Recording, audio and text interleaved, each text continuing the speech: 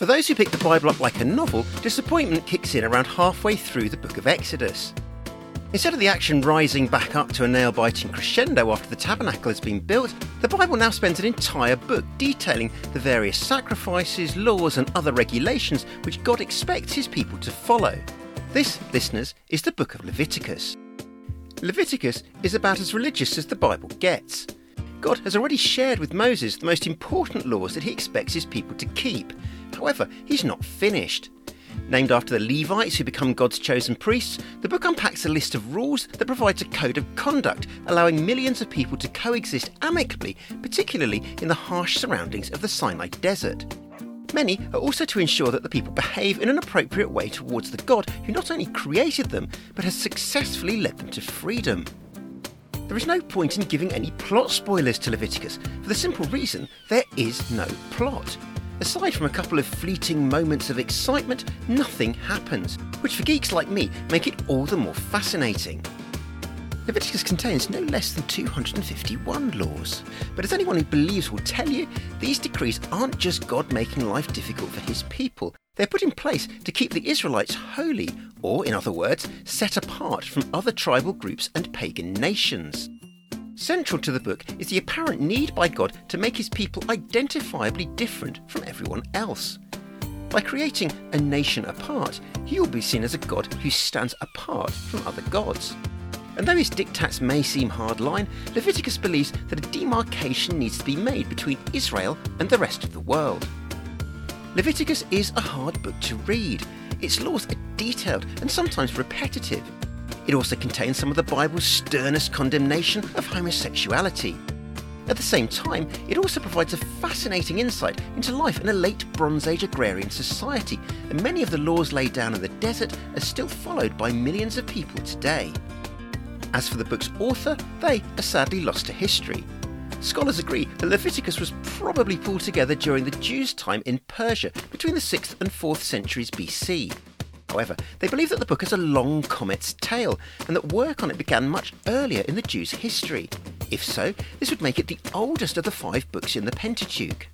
And so, seatbelts on, we're about to head into Season 3. My name is Chas Bayfield, and this is Holy Bible, Episode 27, A Torn Bird.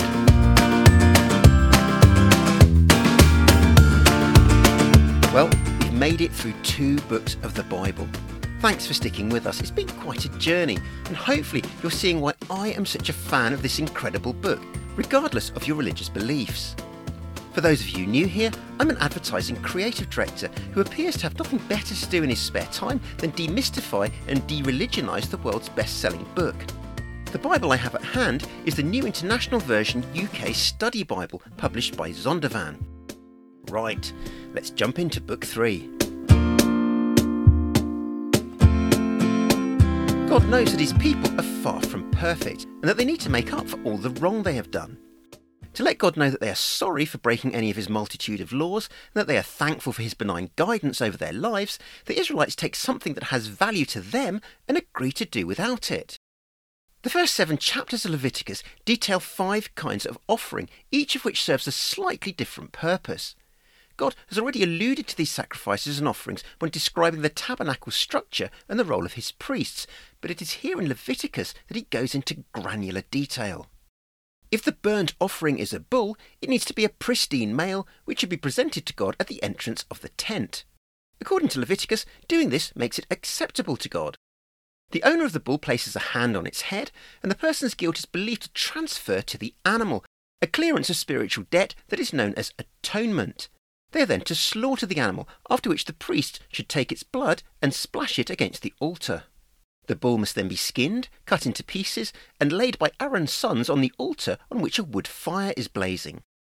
These pieces include the head and the fat, and the priests are to wash the internal organs and the legs to remove any dirt before laying these on the fire too.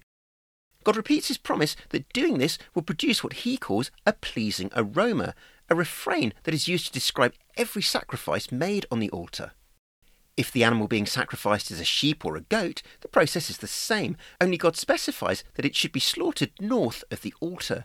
The sacred fire is approached from the south. The The basin is to the west, and the ash and refuse pile is to the east, making the north the most convenient place to butcher the animals.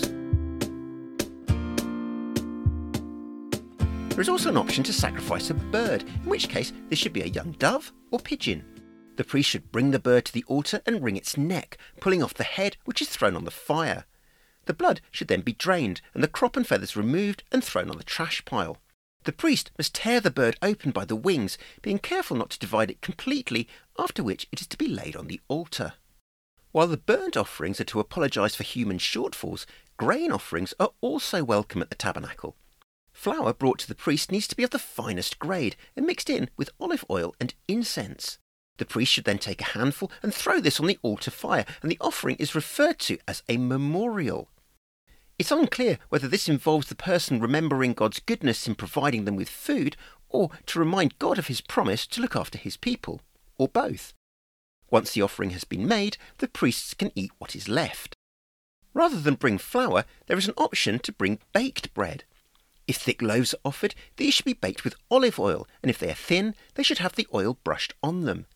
Either way, they cannot contain yeast. Loaves made of flour and olive oil can be baked on a flat pan and then crumbled. More oil is added before the loaves can be offered to God. They can also be fried in a pan of oil, after which the priest takes them to the altar. He will take enough to make the memorial offerings and keep the rest for himself and the other priests to enjoy later.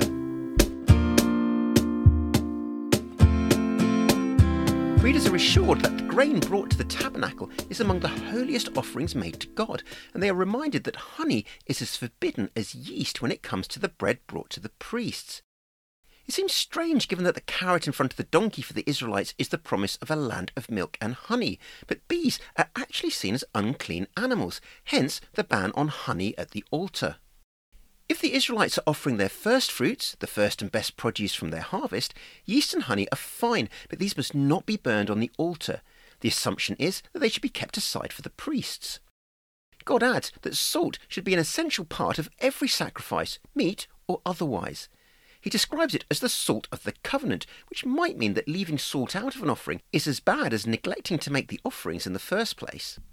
Salt has long played an important symbolic role in the Near East.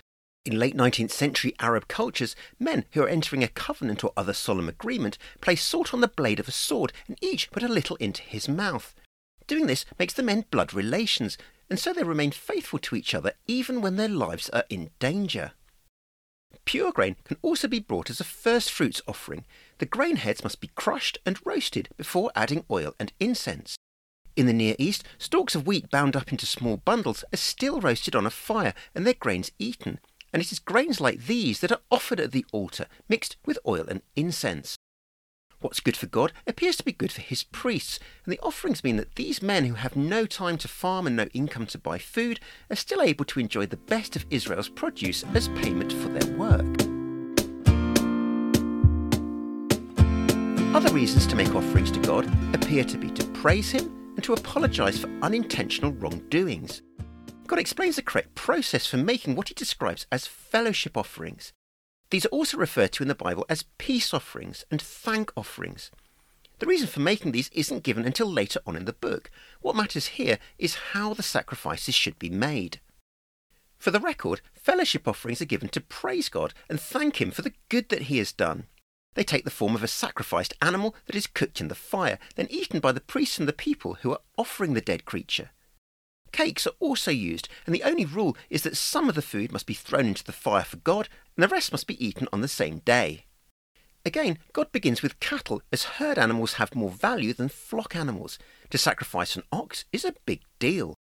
This time, the animal needn't be a male, but it can't have any defect, and like the burnt offering, a hand is to be placed on the beast's head at the entrance to the tabernacle before it is slaughtered. The priest should then splash its blood on the sides of the altar. God's share is seen as the internal organs and the fat that covers them. This includes the kidneys and part of the liver, possibly the membrane covering the liver known as the peritoneum, and the priests are to burn these on the altar. The same process should be followed if the animal to be sacrificed is a goat or a sheep. If it is a lamb, the fatty tail is added to the internal organs, which are placed on the fire.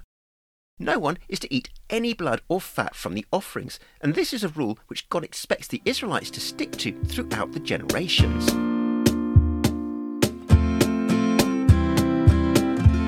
Sin offerings are given to make up for the sins that the Israelites don't even realise they have committed. A priest who sins must take a young bull and kill it the usual way before taking its blood into the tabernacle and splashing it with his finger 7 times towards God, which in physical terms means towards the curtain which is drawn across the most holy place. While he is in the tent, the priest is to place some of the blood on each of the 4 horns of the altar of incense before taking it back outside and pouring the rest of the bowl at the base of the altar where the burnt offerings are made. The fat and kidneys are to be burned here, while the head, hide, intestines and other meat are to be taken to a designated place where the ashes from the altar are thrown. Here they should be burned on a wood fire. If the community sins unintentionally, they should take a young bull to the tabernacle as soon as they realise their mistake. Here, Israel's leaders are to place their hands on the animal's head, and the same process is followed as when a priest sins. For leaders who sin without realising it, a male goat is to be sacrificed, and the blood taken into the tabernacle just like it is with the bulls. However, there's no sprinkling this time. The blood is simply daubed on the horns of the altar of incense by a priest. The rest of the blood is poured out at the main altar, and the fat thrown on the fire, at which point the leader can consider themselves forgiven. What happens to the rest of the goat isn't mentioned. Should a regular Israelite sin, the process is exactly the same as for a leader, except a female goat or lamb is used for the sacrifice. All in all, it's a pretty gory process, with plenty of blood, entrails and butchery. However, the end result is that God is honoured and sin removed, which appears to make the effort and the mess worthwhile. Having explained how a person absolves themselves from guilt when they sin accidentally, Leviticus now unpacks what kinds of behaviour these sacrifices make good. Unintentional sins committed by the Israelites include not stepping forward as a witness when they have information that will assist a court case. Others are unwittingly touching an unclean animal, person or personal item, or casually making an oath that commits them to something they had no intention of doing. As soon as anyone realises they have transgressed in this way, they should admit what they have done, grab a female goat or lamb, and let the priest clean the slate for them at the tabernacle. Those who cannot afford goats or lambs should bring 2 doves or young pigeons, one to make good their status with God, and the other to be used as a burnt offering to assure God that they are devoted to him. The bird that is killed to erase the person's sin is beheaded, some of its blood splashed against the altar, and the rest drained. The other bird is prepared and cooked in the way described earlier in the book, after which the person can consider themselves absolved. If even the price of 2 birds is too much, the guilty party should bring the priest 3.5 pounds of fine flour, making sure that no oil or incense is added.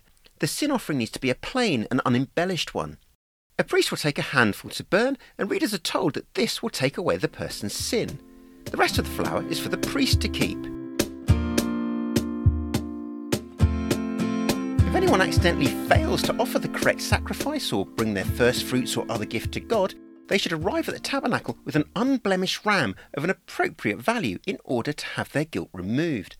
They must also add in an extra 1/5 of the animal's worth in silver and give this to the priest in order to be forgiven. Similarly, if someone breaks one of God's laws unintentionally, they are to bring a ram whose death will erase their guilt. These all appear to be misdemeanours that might be seen more as simple omissions rather than deliberate acts of rebellion. However, God knows that his people will also lie, cheat and steal, and these crimes also need dealing with. The list which he gives to Moses includes lying to neighbours about items of value that have been entrusted to them and which are now missing, cheating, finding lost property and keeping it, or lying to cover up other people's crimes. Once the guilty parties have a moment of clarity and accept that what they have done is offensive to God, they must return whatever it is they have taken unlawfully, or come clean about the false information which they have given. On the day that they make their guilt offering to God, they must also return the goods to their rightful owner, throwing in an extra 1/5 of their value. The extra money that needs to be given is actually a 1/4, not a 1/5. The sacrificed animal is seen as 4 parts out of 5, so the 5th part is actually an additional 1/4. The guilt offering should be an unblemished ram, and once this is sacrificed, the person is considered guilt-free. It's easy to see these offerings as barbaric, ritualistic and arbitrary, but they keep the Israelites accountable. By sacrificing something of value such as an ox or a sheep, they're acknowledging the importance of pleasing God. It also underlines how a society depends on everyone pulling together in order to succeed. Without understanding the system of Jewish sacrifice, it's also impossible to make sense of why Christians see Jesus' death on a cross as so significant. While the Old Testament Jews repeatedly sacrifice animals to take away their guilt, Jesus takes on the role of the ox, sheep, goat or pigeon, and his one-off sacrifice is seen as absolving all people of all guilt for all time. Having run through the reasons for the offerings, God now advises his priests on the correct protocol when preparing them. Moses is told to pass on some important information about the tabernacle sacrifices to his brother and nephews. The meat and bread placed on the altar fire must remain there all night, and the fire must be kept alight. The ritual for removing the ashes involves the priest donning clean clothes before placing the ash beside the altar. He should then put on a different set of clothes before taking the ash to the designated pile outside the camp. According to God, the fire must burn continuously, with the priests adding fresh wood every morning and arranging the meat and the fatty part of the sacrificed animals on it. Once the priests have added oil and incense to the grain offerings which are to be burned on the altar, the rest should be eaten by them in the tabernacle courtyard. The only stipulation is that the bread mustn't contain yeast. Any male descendant of Aaron is allowed to eat it, and God explains that this provision is to be passed from generation to generation, adding that whatever touches the bread becomes holy. A special grain offering is to be made on the day that Aaron or any subsequent high priest is ordained. They are to take 3.5 pounds of fine flour, mix it with oil, bake it on a flat pan, then crumble it on the fire. This ceremony should be officiated by the high priest's heir, and the bread should be completely burned. No grain offering made on behalf of a priest may be eaten, God says. The sense is that the offering is between the priest and God, so there is no priest's share like there is when the offering is made by a third party. According to God, meat sacrificed as sin offerings may be eaten by the officiating priest in the tabernacle courtyard. Anything that touches any of the meat becomes holy, and so if any blood is accidentally splashed on any clothing, it must be washed before it returns to the camp. Once the meat has been cooked, the clay pot in which it was prepared must be broken, or if the pot is made from bronze, it must be scoured and rinsed until it is clean. Scouring might well involve agitating the dirt in the pot with a bunch of twigs, using hot water and ashes, or, given that they are in the desert, sand. Any male in the priest's family can join in with the meal, but if the meat comes from a sacrifice whose blood has been sprinkled at the curtain or daubed on the incense altar inside the holy place, it may not be eaten by anyone and should be burned instead. Priests and their families can eat the meat from guilt and sin offerings once the animal's blood has been appropriately splashed against the altar, as long as they remain within the perimeter curtain. The hide of any animal offered as a burnt offering belongs to the officiating priest, as does any bread or cake that has been fired or baked in a pan. All offerings of flour, whether dry or mixed with oil, should be shared among the priests. God has already explained how to make a fellowship offering, but now he goes into a little more detail. If the offering is to thank God for something, then bread loaves should be brought, as well as an animal to sacrifice. These should be made according to the rules for grain offerings, thick cakes of bread with oil mixed in, or flat loaves with oil spread on them, both with no yeast. An extra gift of bread baked with yeast is to be made, and one of each loaf is to be given to the priest who has splashed the blood from their meat offering against the altar. The meat must be eaten on the day it is offered, and not left over until the next day. If the offering is to formalise a vow, or a person simply wishes to make a voluntary offering, then the meat can be eaten that day, or left over until the next. If the meat is eaten on day 3, it is seen as impure. The offering is negated, and the person eating the meat has to make reparations to God. Any meat from the sacrifice that touches anything that is unclean on its journey from the altar to the place where it is to be eaten should be thrown back on the fire and burned. As for the rest of the meat, anyone who is invited is free to enjoy it. If anyone unclean dares to eat the meat, they are to be cut off from the rest of the Israelite community. Similarly, anyone who comes into contact with an unclean animal and then eats the meat from the sacrifice should be cut off. It may seem dramatic, but the sense is that the meat is holy, and anything it touches, it makes holy. But the reverse is true too. If anything unclean touches the meat, it becomes contaminated. The belief is that holy things need to remain holy at any cost, and the more that the Israelites appreciate the difference between the sacred and the profane, the more they will understand and respect God. And with that, we're already 7 chapters into the legal odyssey that is Leviticus. Israelites are being told how to make sacrifices, something modern Jews have not done in almost 2,000 years. The Jerusalem temple was finally destroyed by the Romans in the late 1st century AD, and animal sacrifices ceased being a part of Jewish worship around that time. Yet Leviticus's vibe still ricochets into the New Testament and beyond. Giving up material things for God is still alive and kicking today. Many people still tithe, and men and women even give up their entire material wealth by entering into monasteries and convents. The central message, however, is that God is worthy of being worshipped, and people being people, they need some rules to follow to make sure that they do it properly. And so, Moses remains at the entrance to the tabernacle and shares what he believes God has told him. Everything goes according to plan. That is, until 2 of Aaron's sons decide to take matters into their own hands. What happens to them is next. Holy Bible is written and produced by me, Chas Bayfield, with music by Michael Old and John Hawkins Music. Cover art is by Lisa Goff. Send any comments or feedback please to contact@holybible.com.